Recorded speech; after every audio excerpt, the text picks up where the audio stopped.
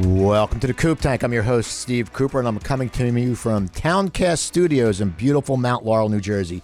You know, if you guys have a podcast, a video cast, a voiceover to audition to record, or even an audio book, definitely check out Towncast Studios. Matthew and Joe not only know what they're doing, but they're great guys and they're easy to work with. So go to towncaststudios.com or email them at info@towncaststudios.com. Anyway, we have a really fun show today. My friend, it's weird I say fun because she's a CPA. And it's funny because I don't know where and we're going to find out, maybe she knows, where that stereotype that accountants are boring came from. Now, I do know, I've known a lot of accountants over the years, and a lot of them are boring, but then I've also known insurance people who are boring, but for some reason, it's always stuck out that the accountants especially, I said especially, you hear that? Oh my God, I said especially, that accountants, the CPAs, they say, are very boring. And we're going to find out. And my guest is from KMT Consulting. And I'm going to call her Kirsten Toler because I know people probably call her Kristen all the time. And my guest is Kirsten Toler. How you doing, Kirsten? I'm doing all right, Steve. How are you? What a great intro, but not a surprise that you would have such a great intro. Well, you're doing great. But you have COVID, or you just I do. We're doing a Zoom. Kirsten was supposed to come into the studio, and I got a text yesterday. Enjoyed that I couldn't come in the studio. And I said, well, we can do it by Zoom because when I did stand up, it was all like the show must go on. But now, when did you find out? Because you just got back from Iceland. Tell me where you were traveling. Oh, wow. So my daughters and I spent 2 weeks. We started out, left the 1st of August and flew to Paris. And so we were there for 5 days. That was amazing and allowed me to practice my French, which was a lot of fun. And then we spent 3 nights in Munich. And so my older daughter had done 5 years German in high school and did an exchange when she was a junior in high school. And so her German came in handy, which was impressive. And then we spent 4 nights in Iceland. Yes. So we were in Reykjavik for 5 days, technically. And then we had a stayover. I learned it's not a layover, but a stayover because it was 23 hours in Heathrow. And so we actually got a hotel room in Heathrow Terminal 4. Don't know if you've ever flown through Heathrow. That is a big airport. And so I thought O'Hare in Chicago was big, but I think Heathrow might have it beat. I'm not sure. But we did take the underground into London proper, went into Piccadilly, which reminded me of Times Square in New York. And my oldest daughter and I did that. So my younger daughter is 16, my older daughter is 20. So we came back on Sunday, kind of just acclimated to the time. I really didn't have a major issue with jet lag or anything. And then Monday night, I felt like a little stuffy, little scratchy throat. And then Tuesday morning, I woke up and I honestly thought it was my dog. So I've been away from my dog for 2 weeks. And I thought, I bet I'm allergic to the dog. Nope. COVID. So my older daughter actually had the same symptoms when we were in Reykjavik. And, we didn't have the ability to run out and get a test or whatever, but it presented like a cold. And we had literally transitioned from 80, 90 degree weather to 50 degree weather. And that'll screw up your body anyway. So she was fine in 2 days. She was just like, whatever. And she's already had COVID twice. She goes to school in Philly. She's had COVID twice, and my entire family are, all the shots. So I don't know. I guess it just is what it is. My husband is a nurse and swears that everyone's going to get COVID. So if I have to have it, I'm really very lucky. It's annoying more than anything. I'm stuffy. You could probably hear that a little bit in my voice. I did a prospective client call yesterday morning before I had tested and just figured I, had a cold. And I knew this person was a good prospective client for me because when I began to speak to her within a minute, I said, and pardon me if I sound like Selma Diamond from Night Court. And she laughed and I said, you're my people. So yeah, my voice was very, very Selma. See, now that goes back to the CPAs being boring. What CPA makes a Selma Diamond reference? I mean, that's like, maybe they'll make a Marsha Warfield reference, but a Selma Diamond reference from Night Court.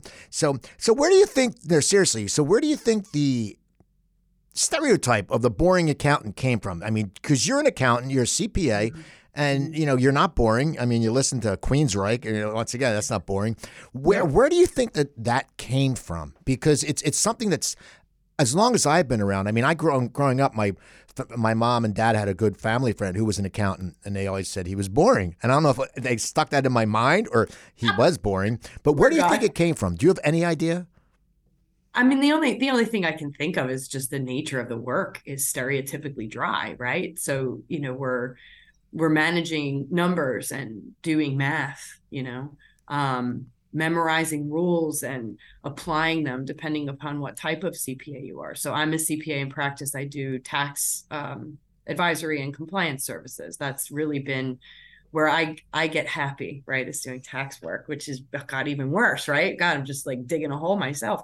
But there are accountants that do audit work. There are accountants that work in industry. There are accountants that do managerial work. They do job costing.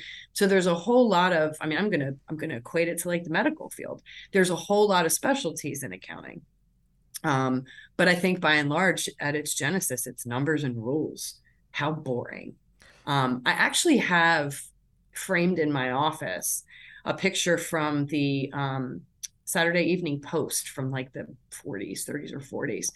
And it's a man sitting at a desk and it's talking about taxes. And apparently back then taxes were due March 15th for everyone instead of April 15th for individuals. Some businesses are still due March 15th on a calendar year. See, there's a rule. But the guy looks absolutely overwhelmed. I mean, it's a lovely Norman Rockwell painting, right? But he's sitting at a desk piled high with papers, and like, who in their right mind would do that, So yeah, I think just by and large, the genesis of what accountants do is mired in numbers and rules.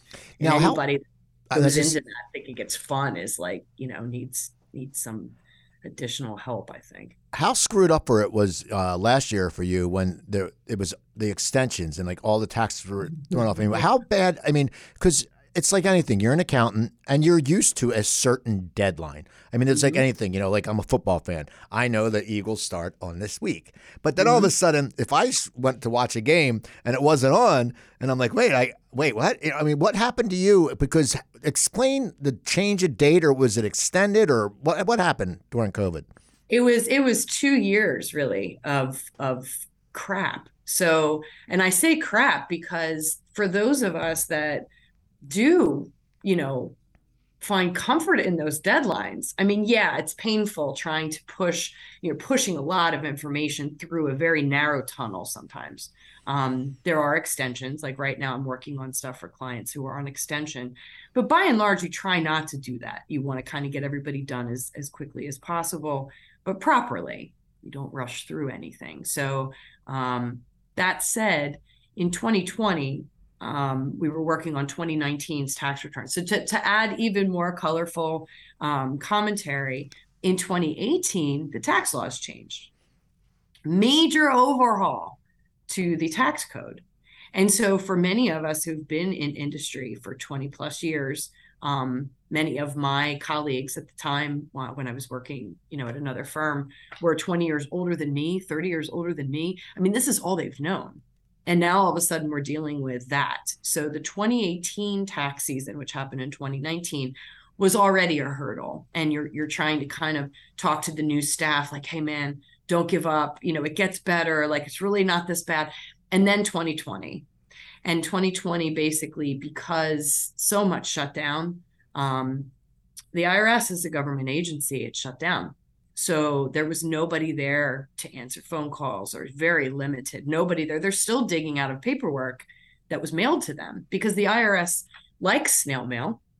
And so they were, behind in all of these things that they had coming in. So in order to kind of mitigate some of this slowdown, the IRS pushed the April filing deadlines to July in 2020.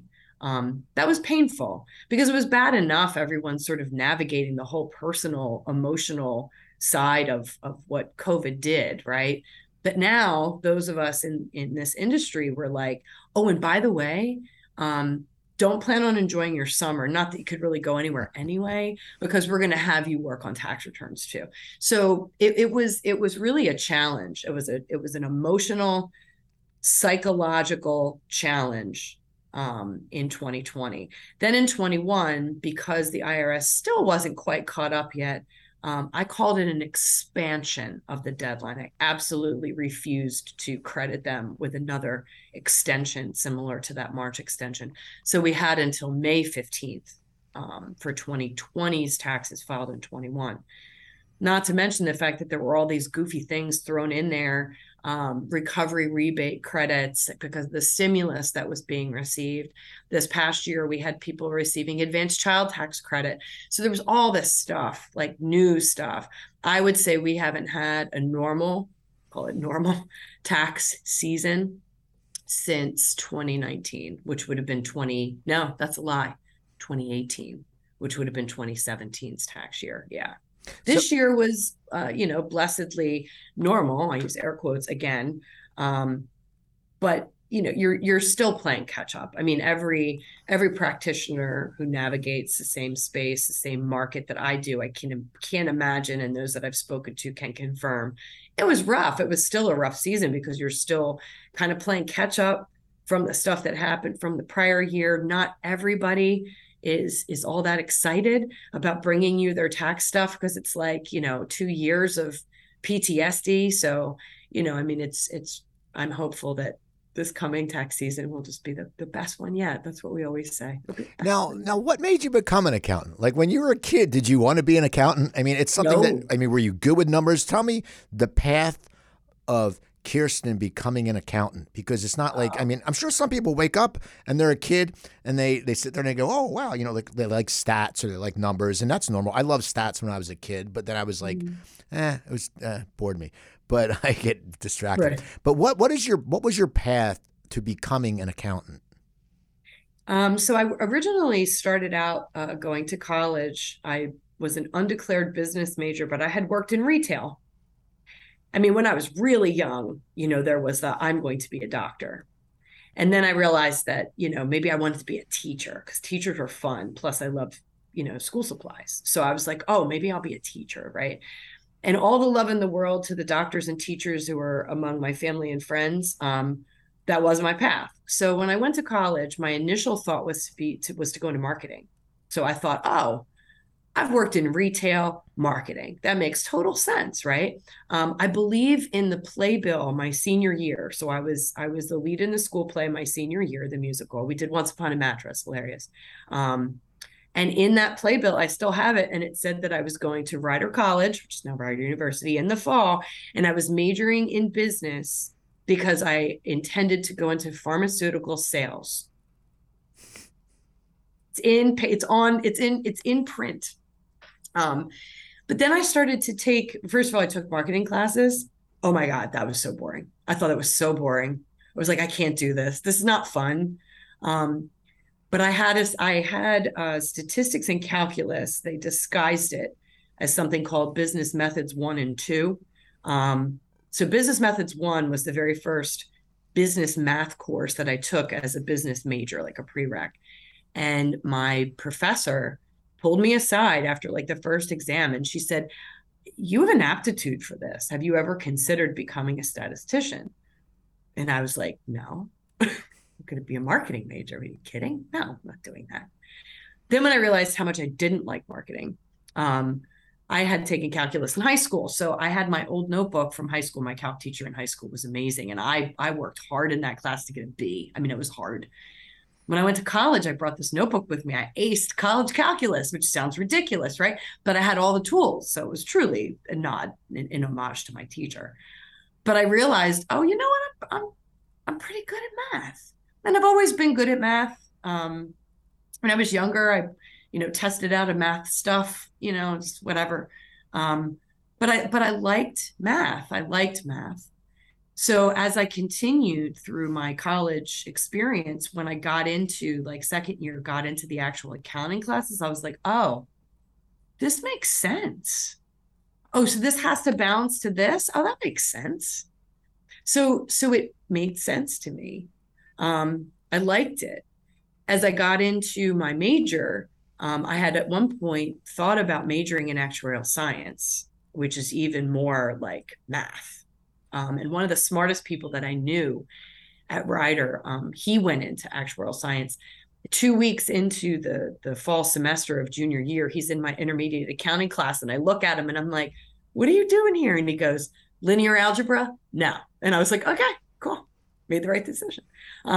It just made sense to me. It made sense. The thing that I like the most about it is that there's definitely a part of me that is introverted. So I think they call that an ambivert, somebody who's introverted and extroverted. I like to work alone. I like to work independently, but I also love to work with people. So being in public accounting kind of gave me that.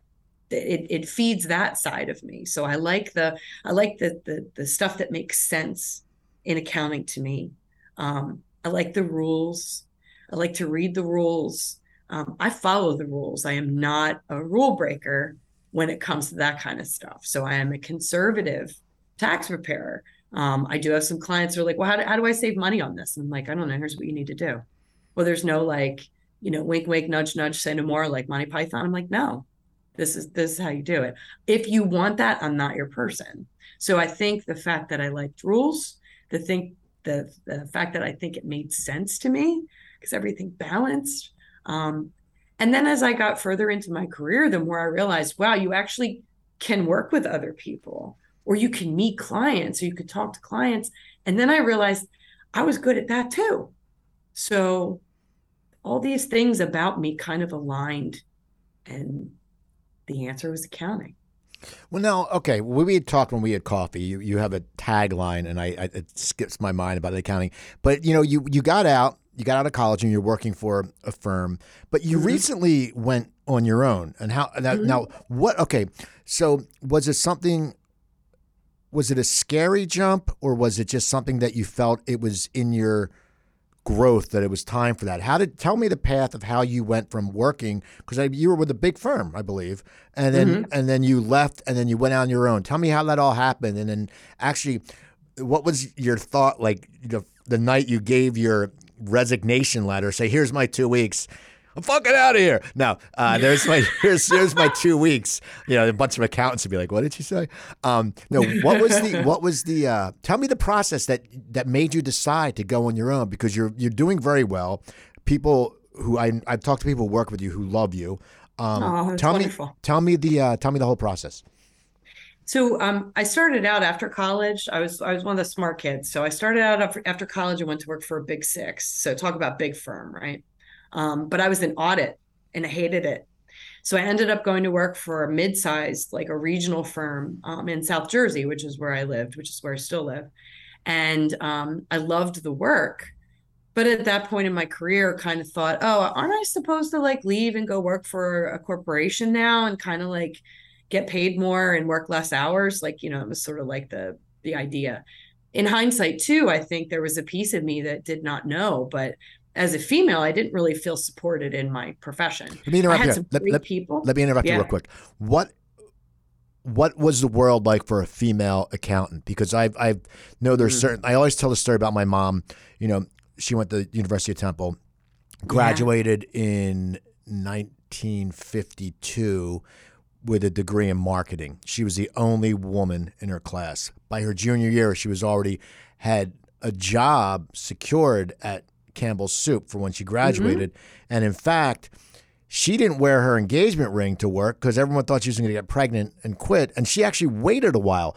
And that was back in 1952. But for you at that point, what was it like being a woman in the accounting world? Was it still prehistoric times somewhat? So I think, and I've actually been interviewed about this before, but I think it really depends on where you were. So even in the big six accounting, I remember, so I used to have to wear suits with skirts, pantyhose, and heels every day. There were no pants. There was no casual Friday. They didn't have any of that. I didn't see that or feel that for the first time until the firm that I left to go work in corporate from instituted that on like special Fridays, like the end of tax season or, whatever. And so I really didn't know. I was just brought up to think that this is how you dress and this is how you go to work and put your head down and you do your work and that's what you do. The women that I worked with, at the regional firm, I'll use that as an example, not many of them were promoted. They were promoted, but if you had a child, you worked part-time. And I overheard people speaking who should not have been speaking this way about some of these women. Like, oh, she's not gonna be able to get to that. She's got the kid, whatever. Oh, now in the back of my mind, I was like 25, 26. I wasn't married yet. I wasn't thinking about having kids yet. So in my head, I was just like, well, that's kind of fucked up. But like, it's not going to affect me directly. Like there was no real solidarity for me in that space. But I can honestly say that, it gave me pause. It definitely gave me pause. Beyond that, I began to see that women were treated a little bit better as time went on. But again, it was the culture of the place. So when I went into corporate America, there were more women in leadership roles. There were more things kind of happening that felt like, oh, okay, so a woman accountant, you're kind of seeing that. But again, I think it just really depended on the culture of where I was. By and large, though, I mean, there was an old partner at this firm who called all the women babe.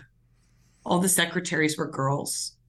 Yeah. See that, that's funny. I do like when the cashier at ShopRite calls me babe. I don't mind that. That always makes me happy. It's just one of those things that she's I don't mind that. Okay, so let's get back to your career path. So you were in corporate. And then, so ended up going to work in corporate America. So I went to work for very large, like Fortune 100 companies. I spent 2 years at Cigna Insurance. I spent 6 years at Verizon. I was there actually during the GTE Bell Atlantic merger. So that was kind of cool. And did lots of things while I was there. A lot of it, though, was centered around tax. When Verizon moved to Basking Ridge, it was a very long commute for me. It was like 85 miles one way. I already had my oldest. I was working an abbreviated schedule. I worked 4 days a week. But ironically, even before that happened, when I moved from the one firm that I had worked at to go work for Cigna for that like better hours, better pay scenario, oh, I'm getting married. So, I might not want to work 80, 90 hours a week anymore. Oh, if I want to have children, geez, I don't know how supportive these folks are going to be. That kind of was in the back of my mind. But ironically, as I made that transition from public to corporate, I found out I passed the CPA exam.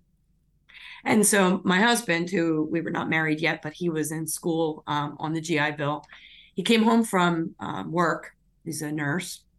And he asked me, with my license, could I do people's taxes and stuff? And I said, yep. So 5 people that he worked with at the hospital he was at came to me. I ended up doing their tax returns. I like to say 5 turned into 13, turned into 30. So while I was transitioning from public accounting into corporate life, I started my own practice by accident. And so when I left my old firm, also, I had one client, this lovely older gentleman that my mom worked with. And so I physically took, it was paper, I physically took his file when I left, the day I left, and walked out the door with his file. And that was kind of the start of it. So for a long time, through the Verizon years, through the Cigna years, through the consulting, I worked in consulting for almost 10 years. I had my practice. And it was great because I had the best of both worlds. I could do, analytical work for someplace outside of my own practice. And that kind of fed that, inner nerd inside. And then I could work with small business owners or kind of give people that personalized attention, which is something that I have, sort of cultivated as my culture over the years. And I was able to do that. And so I built this practice completely by accident. When my consulting job moved to New York City, again, that was not a commute that I was willing to make. And so someone from my past popped up. She was now doing business development at the now Big 4 firm that I had originally started with when it was Big 6. They were looking for tax people, senior level tax people. You'd be great. So I went in, interviewed, got the job, and 90% of my book was audit again. And I was like, man, this sucks. This is not what I want. And so made some great, reconnections there, basically, because I'd worked there before. But it wasn't for me. It was not a good fit for me. I'm not a super big firm type person. And so my clients stayed separate because this firm had no interest in my clients at all. I then reconnected with someone that I had worked with at the regional firm. So it was kind of like I was moving back through my history chronologically. And so I reconnected with someone who was now a partner at another firm. He was very impressed with what I was doing, wanted to introduce me to their COO, who potentially could connect me with some people that might be looking to offload their, smaller books of business, whatever, like to support me. When I went in to have this discussion, they basically made me an offer because they liked the fact that I had my own book. They liked the fact that I had good soft skills. They were looking for younger partners. The caveat was that I had to bring my book with me. And that was the first time I'd ever had to consider that. I always had my practice. I never had to think about it before. So I agreed. 2.5 years into my tenure, though, you start to feel the firm is growing. And a lot of my clients weren't desirable anymore. And I was starting not to fit in. And when you've kind of been through that once before, you're like, wait a minute, this is deja vu. I've been here before. This is not it. I had thought about going out on my own. Maybe now's the time. So through some, I made some good connections at my last firm. I worked in 2 different offices there.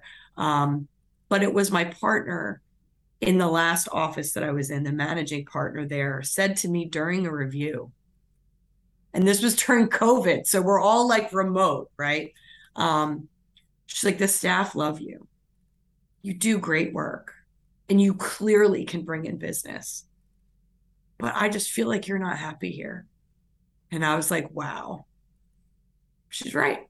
I'm not. So she and I had a conversation, and she said, very clearly, she would deny it. But if I ever was looking to leave, she would help me. To the best of her ability, she would help me.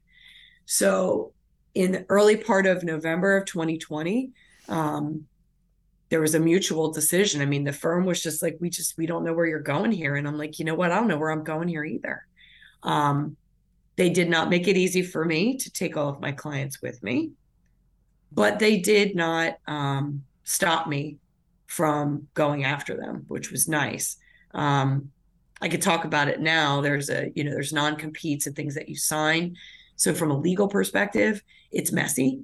I've since learned that attorneys don't have to go through this. I'm like, wow, maybe I picked the wrong line of work, but no. It was something that I think all of my experiences led me to. I believe that I was always meant to work for myself. But more importantly, it's allowed me to attract clients that really are people I can build meaningful relationships with. I can add value in a way that freaks most people out. Most people don't like to talk about taxes. I have clients still now that are like, man, I'm sorry it took me so long to get you my stuff. This is just my least favorite thing. I was like, yo, this is the first time we're working together. Send me your stuff. This is my most favorite thing. We all have our things. So that's kind of where everything came from. I think it was just a matter of experiences and things that sort of, because I was listening, led me to realize, hey, this is what you're good at, Kirsten. This is where you're going to add value in the world. You're not going to add value being in some giant firm. You're not going to add value putting your head down, doing work and not talking to anybody. You're going to add value with the relationships that you can build and the knowledge that you can impart, and places where you can share your skills that are appreciated and valued. That makes me kind of weird. But I'm really happy to hear that the people that you've spoken with that work with me are happy, because that's, at the end of the day, that's what I want. I'm not going to get rich servicing the market that I service. I'm not looking to get rich servicing the market that I service, but I want to make an impact, and I want to make to build relationships with the people that I serve. Now, you talk about the people you serve. I met you through networking. I think we met. I mean, there's so many networking groups. There's tons of them. But right. How important has networking been to you building your book, as you call it? Was it always? I mean, Do you have a lot of clients refer people? I mean, what has networking meant to you?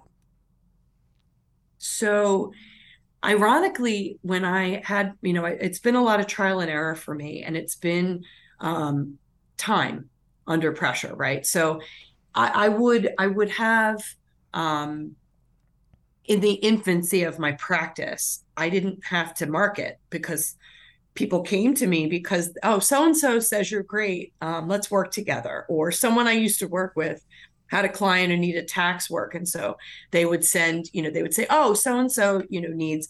And through trial and error, you would get to know, what's a good referral, what's not a good referral. How do you kind of sniff it out? I'm pretty good at figuring that out pretty quickly. And it's not necessarily that the referral is not good, it's that it might not be good for me.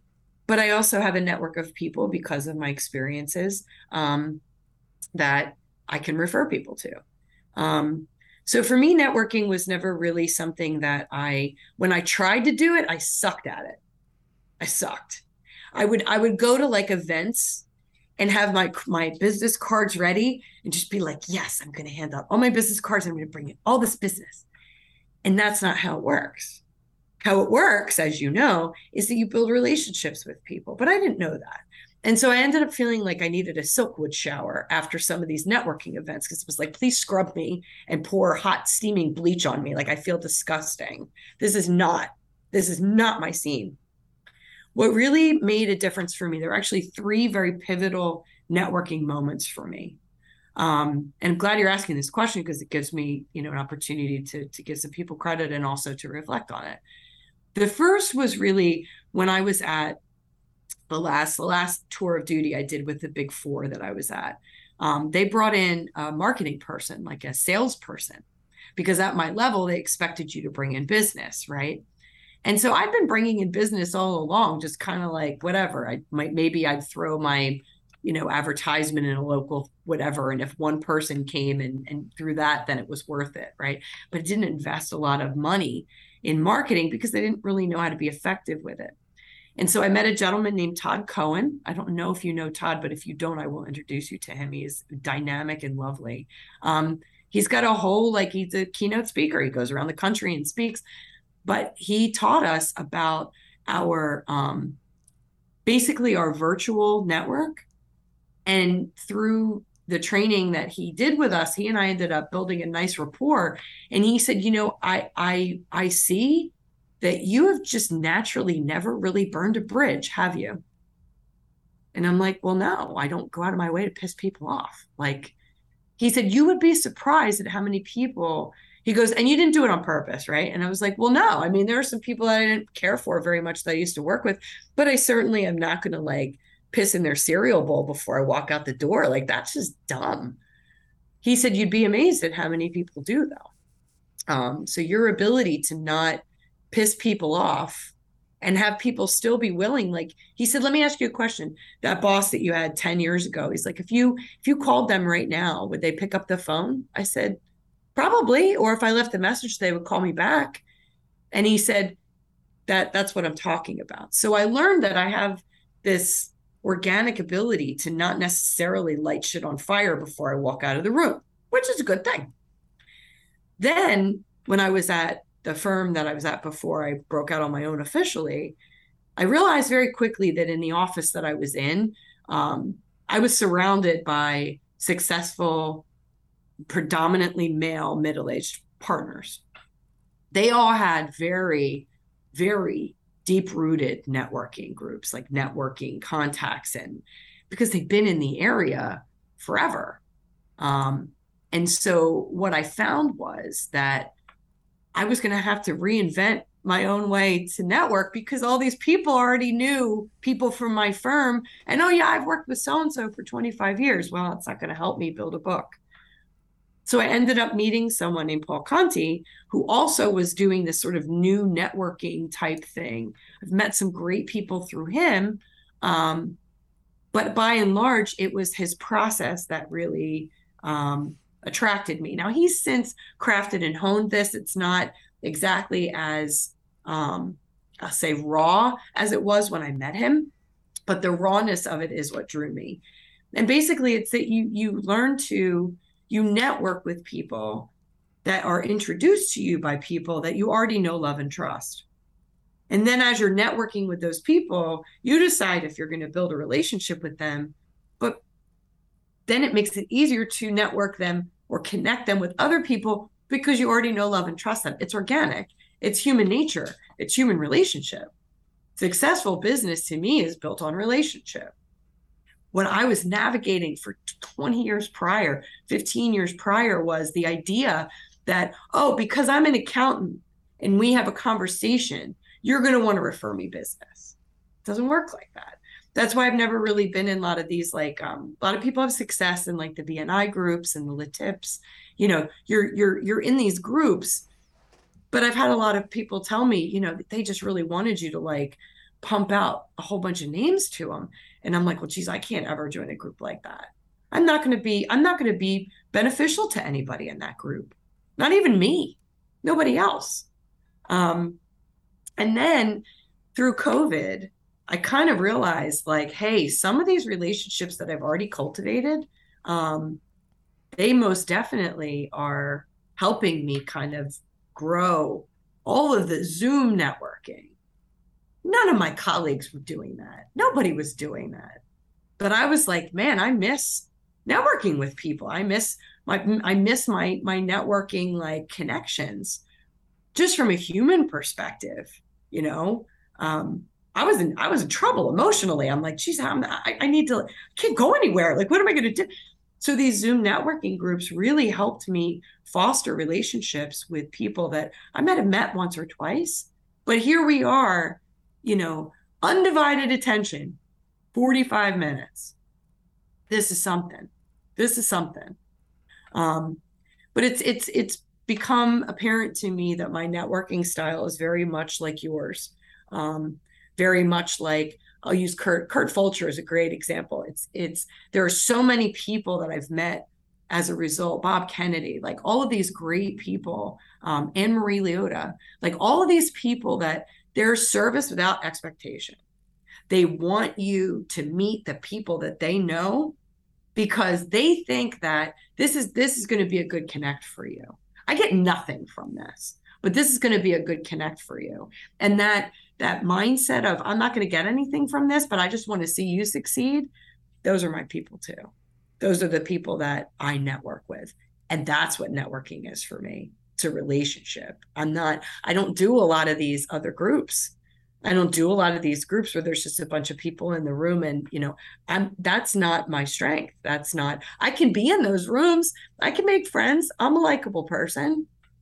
I can make friends, but I don't know necessarily that my networking comes in that package. It might start there, but I've been doing this for long enough that I know how I network, and I know that I can feel the people that network well, like I do, from like a mile away.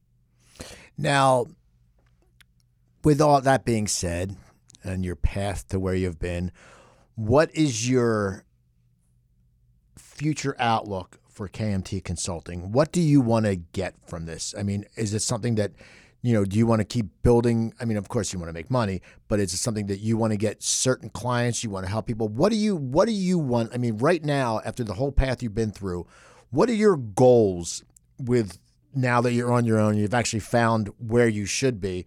What are your goals and where do you want to take that?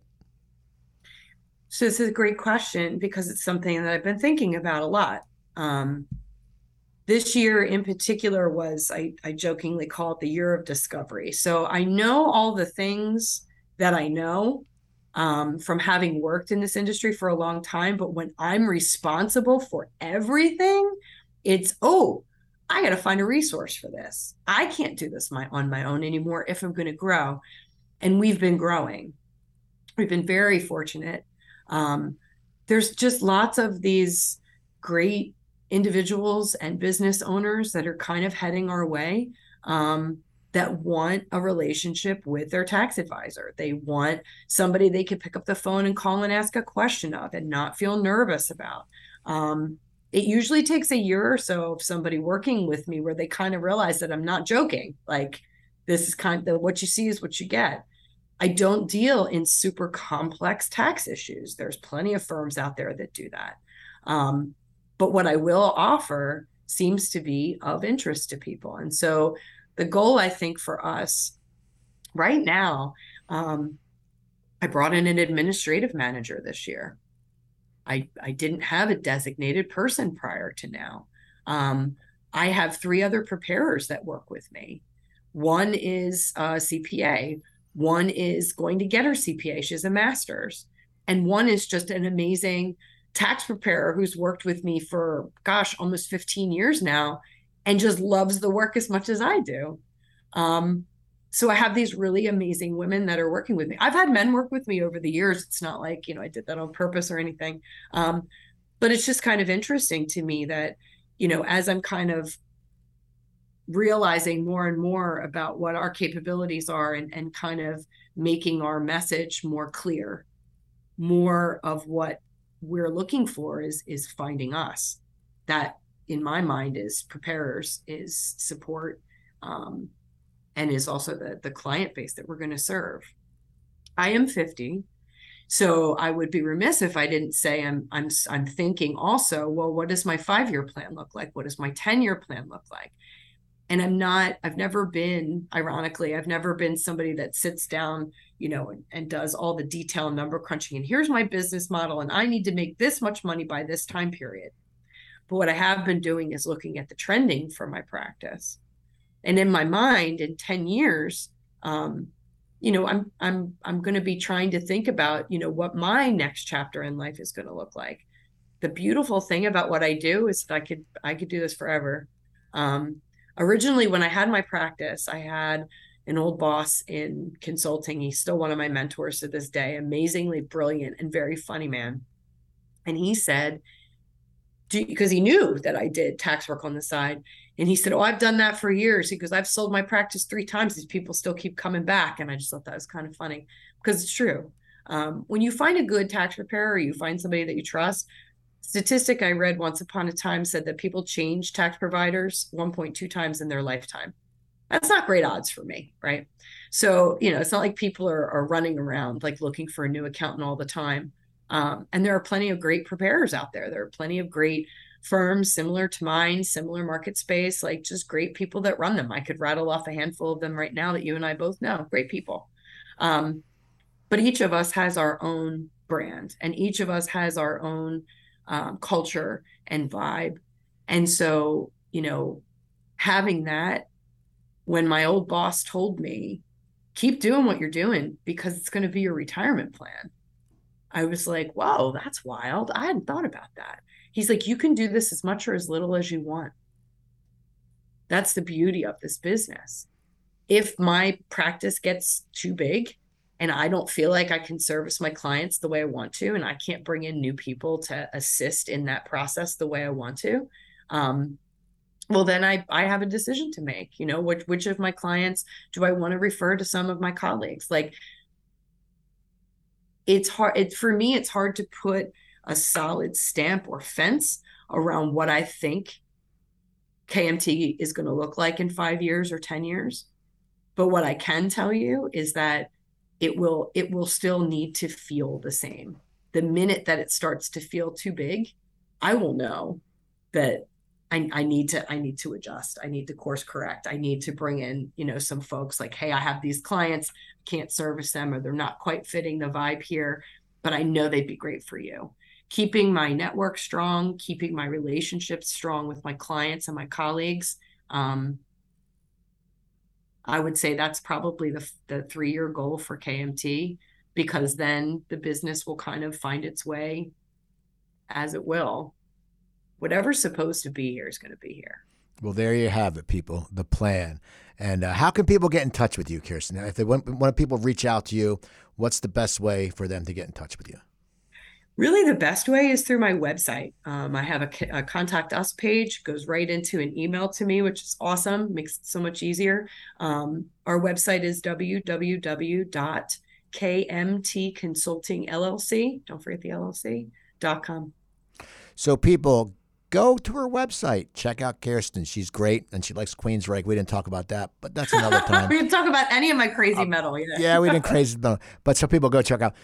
Email me at thecooptank@yahoo.com. Basically, if you need someone to do an interview for you, I will interview you professionally, and you can put it on your website. Also, if you know anyone who's looking for a speaker about networking, I have some great stories, entertainment stories, one even how I ended up at Taylor Hawkins' 30th birthday party. You're not hearing that in South Jersey. Also, listen to my other show, Cooper Talk. That's at coopertalk.net. And people, don't forget, check out Towncast Studios at towncaststudios.com. They're great. They have all your needs that you'll want. Joe and Matthew are awesome. Go check them out and email them at info@towncaststudios.com. So I want to thank you for listening to the Coop Tank, and I will talk to you guys next time.